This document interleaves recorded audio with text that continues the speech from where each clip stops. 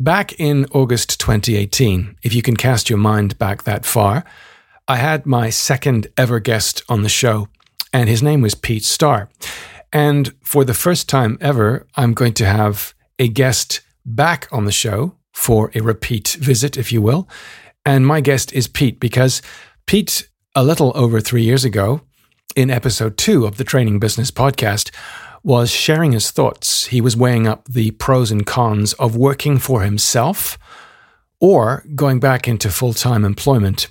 And I met Pete when I was working with him on some training contracts for other training providers. So it really meant a lot to me to share my thoughts with Pete and have Pete share his with me about the pros and cons of doing our own thing, developing our own brand, or to take the safe way and to work in corporate work as an employee. I'm happy to say that Pete stuck with the journey. And in the last 3 years, Pete has developed his brand. He's grown a team. He has a clear message for the marketplace. And specifically today, in this week's episode, Pete's going to revisit the thoughts at the time and share how one specific training contract has actually helped him to grow from, you could say, small business now to a consistent business with the promise of large and very valuable training contracts coming in. I think you're going to enjoy this one. I certainly did, going down memory lane with Pete. This is the Training Business Podcast. Hey, and welcome to the trainingbusiness.com podcast. Every week, we bring you exciting news and interviews with training business experts and training business entrepreneurs from around the world. Thanks for tuning into today's episode. Here's your host, Mark Garrett Hayes. Hey, welcome to the show. My name is Mark. I'm the lucky, privileged host of this podcast. And if you're someone who is a coach, a trainer, a facilitator, someone who helps people through your expertise to be the best that they can be, I think this is the show for you, because every week either we have a one-to-one episode where it's just you and I going through something to help you grow, develop your brand, your consultancy, or it's something where we have a guest on the show. We've had lots of really great guests recently. And with that in mind, I thought it would be interesting to go back in time and to invite back onto the show a guest that I had 3 years ago. In fact, my second ever guest on the show. His name is Pete Starr. He's based in Manchester in the UK. And as I said before the music, at the time, Pete was thinking and weighing up the pros and cons of either going back into full-time employment in learning and development or going out on his own, developing a brand, and hopefully eventually growing a team. And that's exactly what Pete has done. So in this week's episode, as I said, Pete is going to share his thoughts on how he's grown and the business he's grown and the lessons he's learned. And we're going to hone in on one specific project with one customer, which has really made the difference to the Chili brand and its future. Pete, hi, and welcome back to the show. Hi, Mark. How are you? It's 3 years. In fact, it's just over 3 years since we spoke, and you were guest number 2 on the podcast. And if I cast my mind back, that's sometime in August 2018. So when we first spoke, and it was an excellent episode, by the way, there was loads of positive feedback from people who said, I learned loads listening to Pete. I recognized the struggles that you alluded to, you know, supporting a family, unclear as to whether you should go back and get a job or continue on starting your own brand as a consultant. And at the time, you and I were both working as associates. Now, some of the people I interview do both. They have their own direct clients, and they also work perhaps as associates. So they work for other training companies as a consultant. So let's just perhaps bring people up to speed. In the 3 years since you were thinking through this process of, you know, will I, won't I? Should I get a job? Should I stay in training? Should I work as an associate? Or should I just go for direct clients? Just talk us through perhaps the ups and downs of those 3 years since we spoke. Yeah, well, Mark, it's great to be back, and it's incredible what you've achieved with the podcast and some of the names that you've spoken to. I'm quite humbled to be on here again. 3 years, almost to the day, 3 years after, and so much has changed, obviously within the world, but certainly within my world. And you mentioned about 3 years ago, I'm contemplating, do I get a job? If it doesn't work out, then I need to pay the mortgage, etc. And I guess that was tested in a way that nobody could predict when COVID happened. And on the 13th of March of 2020, my calendar went from reasonably full to empty overnight, and had my first month of not invoicing anything. And those are the crunch points that really test your resolve. And I think what was great about that moment for me is that I never really contemplated with any seriousness about getting a job. I kind of backed myself at that point to do whatever was needed to make it happen. And I think what benefited me in the first few years of being freelance was that we didn't have the money behind us. We didn't have a nest egg. We didn't have that kind of backup plan. We just had hard work and almost a paranoia to make things happen. So that carried me through quite significantly through that moment of kind of uncertainty. So it was looking at doing the freelance things to pay the bills, and then how do I get the direct clients? And that process, I don't think, is a quick one for many of us. It's an evolution for sure. And I was fortunate, maybe good effort in terms of maintaining my focus, maintaining my marketing in the very early stages of COVID, that enabled me to land a significant sized client in the summer of last year. And that really enabled me to accelerate the business. So was that your first kind of big client where it wasn't just a case of you delivering the training, it was a case of bringing in other people to deliver on your behalf? From a significant point of view, yeah. I'd worked alongside other trainers for smaller gigs, but every largest client you get is the biggest client you've ever had at that point. And then you have the moments of excitement, you have the moments of imposter syndrome, you have the moments of, oh my goodness, how am I going to do this? But then you almost, it can normalize itself. That biggest client becomes just something that is part of your business, and then you wait for that next biggest client. So yeah, it was it was probably 4 or 5 times larger than anything that I'd done previously in terms of revenue and scope. So yeah, it was a real moment to accelerate the business and build a team around delivering that project. So you alluded to the perhaps the internal dialogue. What does it feel like when you all of a sudden realize, hey, this is bigger than me? It's now not a case of just delivering a program or someone else's program.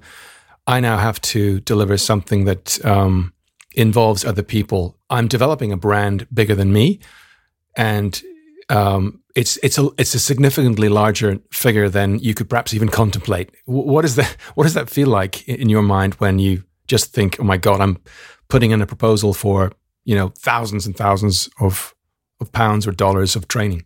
Yeah, I think you spend a lot of time wanting it, and then when it arrives, you kind of pinch yourself, and you start to experience those emotions. And for sure, there's lots of different emotions. And I actually had the verbal agreement on a Zoom call whilst I was on holiday, and I had my shorts and a Hawaiian t-shirt on, and it was the most relaxed moment of getting that confirmation. And I'm a relatively calm guy anyway. I don't celebrate the wins too crazily, and I don't feel the losses too badly. I kind of stay reasonably calm, but certainly in those moments was real kind of fist pumping. And I was with my family as well, and knowing what it meant to them at that point was a moment where I could really enjoy it. However, and there is the however, that I've been in sales for a long time, and one of my mantras is that you haven't sold anything until the client has paid the bill. So I think signing the contract is just another part of that process of delivering the great program to a client, but then also making sure that you get paid for that, and also make profit. Because going from it's me doing it and taking all the cash flow to a place of I could have delivered it myself, but I would have become a full-time person for that client. And it wouldn't have been a very good project because it was outside of some of my skill set. So you then start looking at the cash flow and the profit margin. So really having to look at the structure of how I build that deal to make sure that I can cover the expenses that I can see in terms of time for other consultants and design time and expenses and etc. Recognize the amount of time that I'll be putting in without sometimes allowing for it, all that discretionary time you put in because you want to do a really great job, and then making sure that you've got more than the cost of a nice ice cream at the end of it, and it's worthy of your time, because sometimes it is so easy, and this is one of my biggest learns from this, that it is so easy to fall into the trap of overcommitting your time into one big client, and therefore not making as much profit as when you're freelance, and having additional stress and aggravation from there. So it is, I went fist pump, enjoy the time, went out for a meal with the family, had fun, had laughs. Next day was very much, okay, what are we going to do to deliver this, and how do I make it work? Yeah, and I think that's true for people listening. If that's something that's happened to them or they've gone through, there's the initial exhilaration, we've won, and now the realization we have to deliver. And because the brand's at stake here, let's rewind and let's go through a kind of a deep dive, an anatomy, if you will, of how this opportunity arose as a lead, how you were able to pitch a proposal, how you, let's say, negotiated with the specifics or on the specifics, how you deliver the program, perhaps some ups and downs of the program, and then kind of coming full circle back to the lessons in hindsight now, what you think you've learned from that and how that's given you the confidence to pitch for contracts of that value and bigger. Yeah. So in terms of how this came towards me, I very much kept on the front foot with my presence on LinkedIn and my marketing and my kind of profile through the COVID moment. And I think that really helped, because it was from my network that somebody approached me and said, "Hey, Pete," and we did some work together 2 years ago, whatever. We need somebody within our business, and I think you'd be great. Will you come and talk to us? So it was that consistent presence and visibility that enabled me to have that kind of first reach out from a client. Wasn't a friend, wasn't somebody who I kept close contact with and nurtured necessarily, but just somebody that was aware of me staying on side and keeping doing our thing. Was that through LinkedIn posts or some kind of content channel? Primarily LinkedIn. Okay. Yeah. So what kind of work were you doing? Were you doing, videos or giving some kind of perspective on things, views? Yeah, a real mix. We kept commenting on relevant posts that were out there. And when I say we, there's myself, my colleague Lucy, and also the company profile. So we kept all channels live. I did some video content, just selfie video content about the here and now challenges that were facing the sales world and the sales leadership world. And so it was that frequency, but also hopefully that relevance and the human element of it. Say, this is what we're going through at the moment. This is what my take on it is. And this is what I think are some things to think about based on the challenges that sales managers are having, for instance.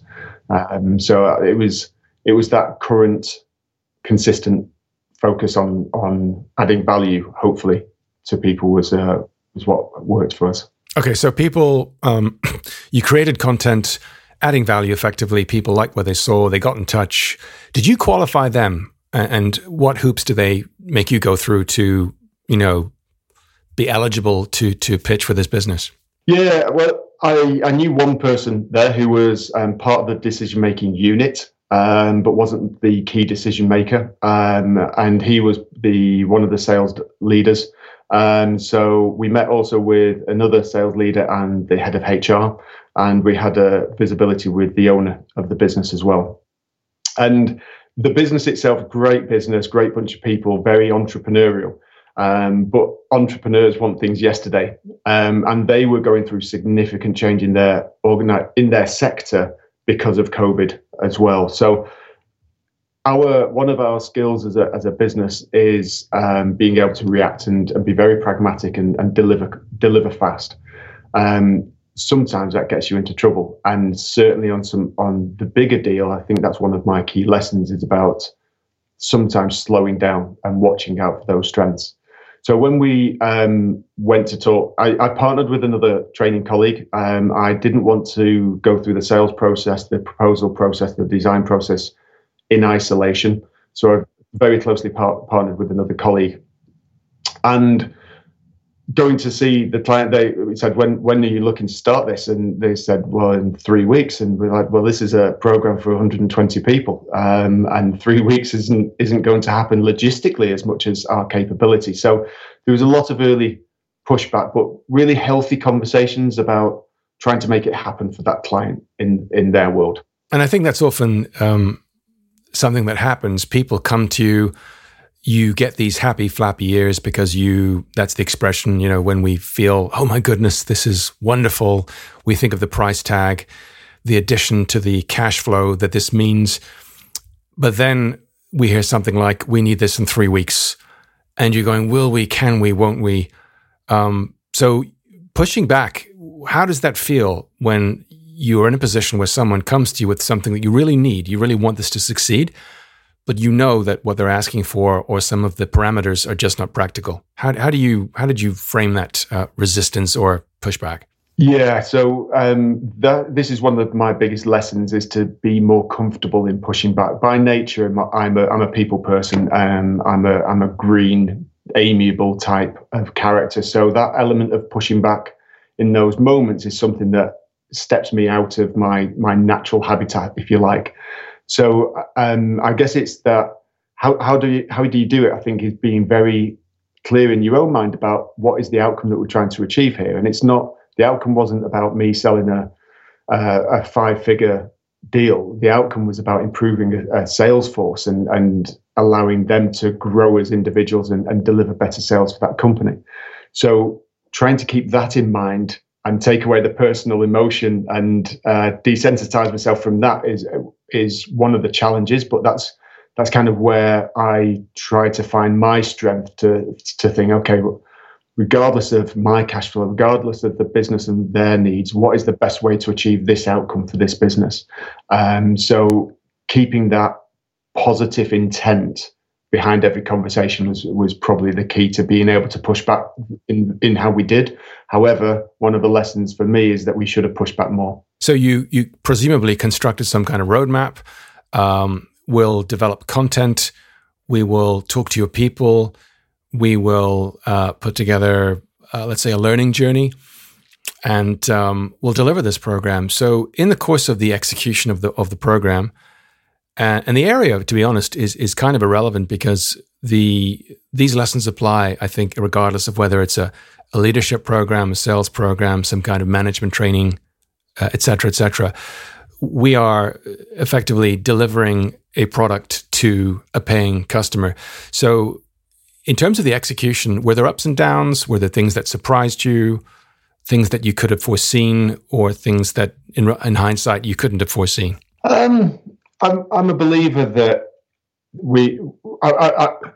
I always look in on myself and think, oh, dang, it went wrong. What could I have done? We went with what we knew at the time and our experience at the time. And I think that's one thing to take away, that even when things don't go so well, you still learn and you grow from this. There's no end game. It's a continual journey for sure. And I think certainly when it came to scale, the logistics behind the delivery were more important and more critical, and how those logistics fitted in with the culture of the people that we were working with. And what I mean by that if you're putting 120 people through a training program, it's the same content as putting 12 people through a training program. And if it's a 3 days over a quarter piece of work, it's the same kind of schedule, and it's 3 days of a training consultant delivering that. And then you're just multiplying it up. So it's just a factor of 10, and it's quite straightforward. However, the culture of the organization being entrepreneurial, being a little bit reactive and fleet of foot, so fast moving, meant trying to get people's diaries and get people's commitment and get people's focus on the learning whilst they were still going through a big transition and focus on their own business of maintaining and then accelerating sales. That logistical element was a real challenge for us. One of the things that we did, so the guy I partnered with, we then got a couple of designers, a few people to look at the delivery as well, always having two just in case one couldn't support us, so a bit of a backup. And then the most important person that we'd never really kind of considered was to get a program manager, somebody to help with those logistics, help with that communication with the client, with us, keeping us on track. Most trainers don't necessarily have that great organizational capability, and certainly when you've got to look at so many different things as well, I think that's again one of those things that we did that I am so pleased that we did at that time, and is now an essential for every medium to large program that we'll ever do in the future. So the temptation could be to think, well, if I bring in someone to project manage this is less profit for me. 100%, so I'll do this myself. And then you end up staying up till midnight trying to send out emails and replies. So that was a big deal, wasn't it? Making that decision to bring in someone to give them the responsibility of the logistics, all the emails, all the scheduling, all the back and forth. Would you do that again? Bring somebody in for the logistics? Yeah, absolutely. And you have to, I think with these type of programs, you build a team to deliver it, and then you have to think about your own strengths and capabilities within that team. And I think you have to be brutally honest with yourself about where your skills lie. And yes, whilst on a smaller program, you can get away with it, and you can do everything, and you can take 95% profit margin or whatever it is. The larger the project, you cannot do it to the extent of expertise as what you would want to do it. And therefore, the whole project is at risk because of you, yourself, and your ownership. So recognizing those strengths, recognizing your role as part of that project team to manage that project team, but also client liaison is probably the key if you're the person who's won it. You can't do that client liaison effectively if you're staying up till midnight sending out joining instructions and designing this part of this and doing a Gantt chart to try and work out logistics of things that are really difficult, and then doing your P&L for your profit and loss for that particular account to make sure that you're on track price-wise. So you just have to be able to step back and lead it more than be in it. And that's a change in gears. And I think I've mentioned this before. People said to me, there's a difference between income-generating activities and interest-generating activities. So when we're looking to do things which market the business, bring in people into the business as clients, that's one thing. But that's to be distinguished from things which we can charge for. If we're doing things that we cannot charge for, and it's to the detriment of things we can charge for, that doesn't make sense. So that's an important lesson, is to bring in someone who can take over the nitty-gritty of logistics and scheduling and emails, all that kind of thing. What about working with designers? Was there a temptation to say, I'll keep hold of that, designing my program, my brand, Chili, gochili.co.uk. It's my brand. I'm going to decide exactly, what goes out. Or how much do you relinquish control of that process of designing content? Yeah, I think I'm not the greatest designer. That's me too, anyway. Definitely. So I think that was one of the pieces that I felt more comfortable with offloading. I think the challenge is the link between the discovery and the design, in that the designers weren't as closely involved in the discovery piece as maybe what they could have been, which would then have speeded up the design process. And again, that's kind of a learning that if we'd have paid some money up front for the designers to be in the discovery process, it would have saved our time communicating that discovery piece. And then with Chinese Whispers, losing some of that essence of what it was like, and the designers trying to then interpret it. So bringing them in at an earlier base, but that's because, design's not my thing. I don't really kind of thrive on it. I think the harder challenge was about the delivery. And it's the delivery piece that I am more comfortable with. And how do our trainers deliver in a way that is consistent with Chili? And and recognize that they are going to be different than me and often better than me, and that's fine. But equally, sometimes the contact that I had knew me. So that was the harder release, if you like, of specific work. Yeah. So lots of people involved in this. When it came to delivering, this was obviously in the context of COVID on site, but also, if I understand, there was a hybrid element where some of the people were on the recipient or receiving end of online or remote training, others in on-site training in the room. How did you encounter differences there in terms of design quality or delivery quality? Yeah, so we knew when we were designing, we knew obviously that COVID was happening, but we were in a period where the business could still have people in the office. And again, with our positive intent, we said, if it goes that people have to work from home, then we'll deliver it remotely. And we were conscious that would involve a redesign, and we were conscious that it would involve some different delivery kind of logistics. But we went with that anyway. And we delivered the first chunk of training in a hotel. And so got people off site, which was great. And then cost and logistics kind of moved back into the office, and their office environment wasn't so conducive to having large numbers. And then going into the remote space. And again, this is where the culture was so important in what we could or couldn't do. And we'd assumed wrongly that their culture would adapt to being able to have 2.5 hour sessions remotely. But they're really people, they thrive from that energy. A youngish crowd, in 20s, 30s, they thrive from being together and then going into lockdown, being in their parents' house, being in a kitchen, being in a one-bed flat or a studio. That change for them and that move into that environment made it really quite difficult. So yeah, the move to online in that manner at that speed, again, was one of those things that we'd probably do differently next time. So if we look back now, did you or have you done any kind of debrief retrospective with the client to say, these were the initial objectives, and now as we look back at the program's accomplishments, these are the markers we hit, and these are the things we didn't do, and here's what we'll do to compound learning, embed learning, because inevitably no program ever meets all the markers. Sure. Yeah. So we had some interesting twists and turns with this particular client, and certainly the way we designed the program, again, to have some speed with it was. My colleague makes this reference that we were laying the train tracks ahead of us as the train was moving. So it's true. That kept things interesting. And one of the advantages of that is that it means that we can react to their business, because business does change, need changes, etc.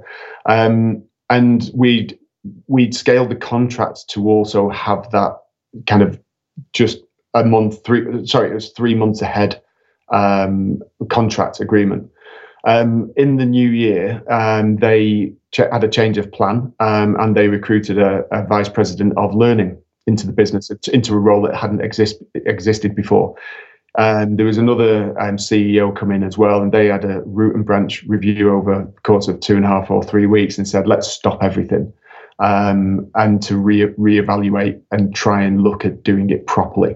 So the debrief we had was with those guys at that point, say, this is what we found, this is what we're looking at. And that was a tough thing to go through, because essentially they're saying, listen, we're pausing, possibly stopping the whole program, and let's see where it goes.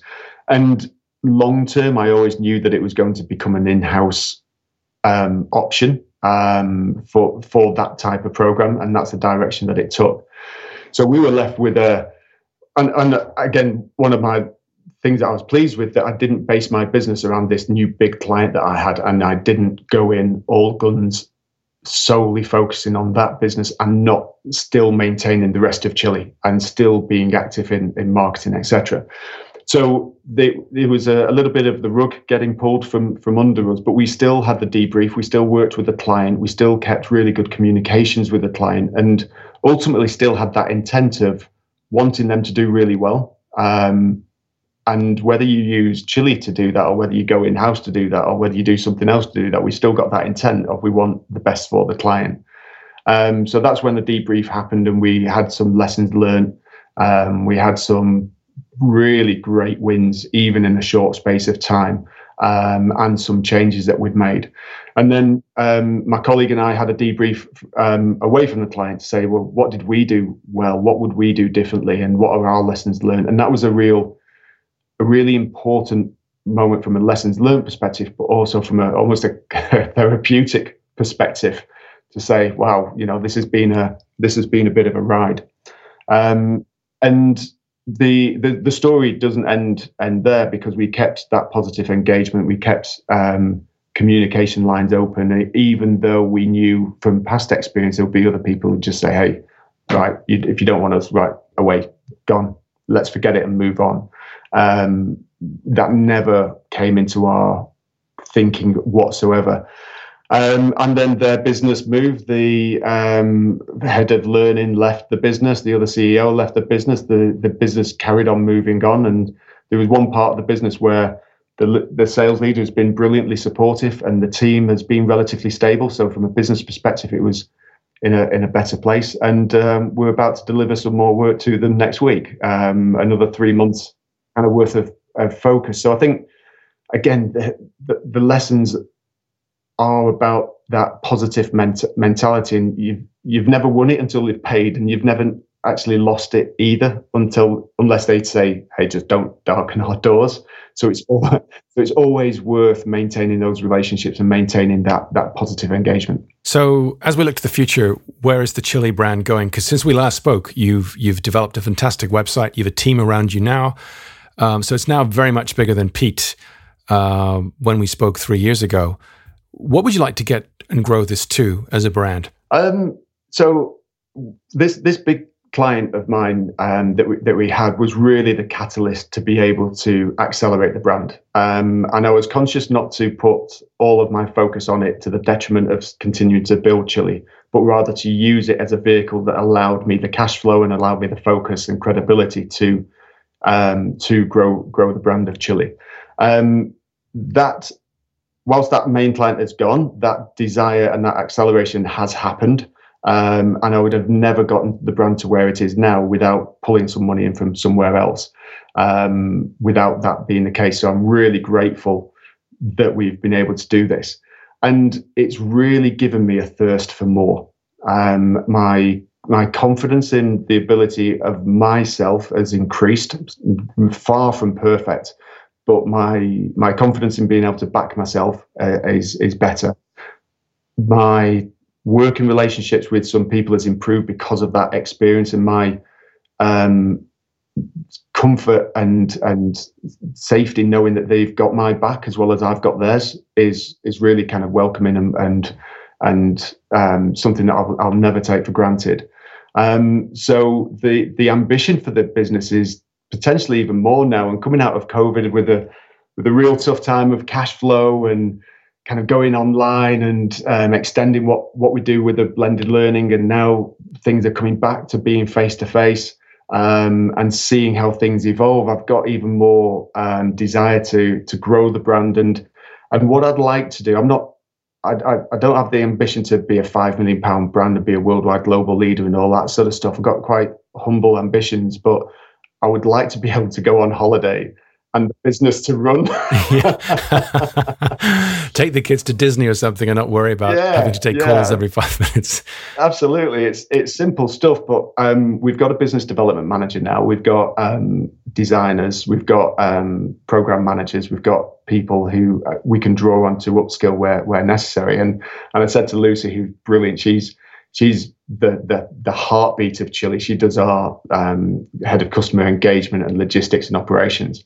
But I said to her, my next ambition is for somebody to work for Chili and sell the business, somebody to design it, somebody to deliver it, and somebody to invoice it without me knowing anything about it at all until the money goes in the bank. So that's that's the ambition. And again, it's a silly thing, but if I get to that point, then I know that business is sustainable.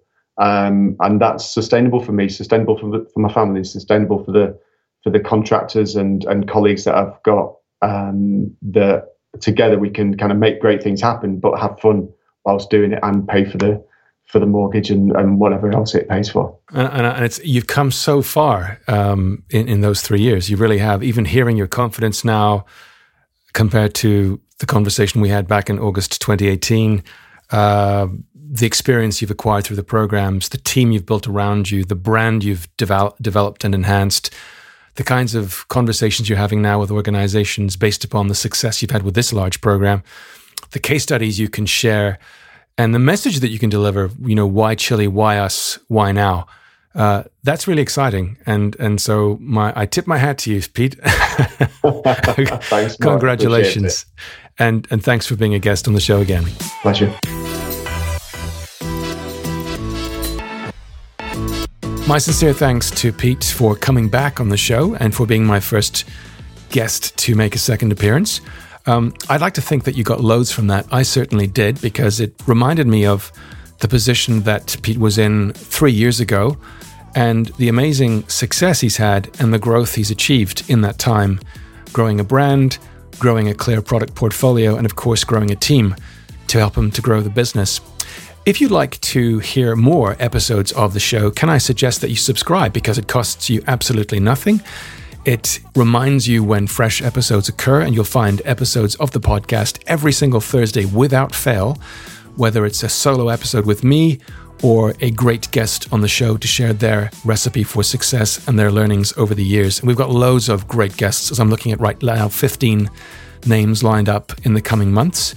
And you'll find episodes on every single platform you can think of, whether it's Stitcher or Apple or Spotify, iHeartRadio, and so on. If you find a platform where there is no podcast episode, please let me know and I'll rectify that. But you'll find episodes every Thursday, bright and early, in and on your podcast platform of choice. If you've got suggestions for guests or particular topics, I'd love to hear from you, because I really do want to ensure that this is useful for you, whether it's some company you've heard of, you'd like to find out how they started, grew, and evolved that brand, or whether it's some book you've read or some lesson from some person who you think would actually benefit other people by sharing their expertise on the show. That's what I do. It's what I love to do.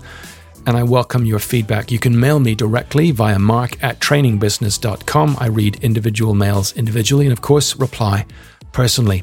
Until next Thursday, when I look forward to your company again, keep on training, keep selling, keep enjoying what you do. Talk to you next time. Bye for now.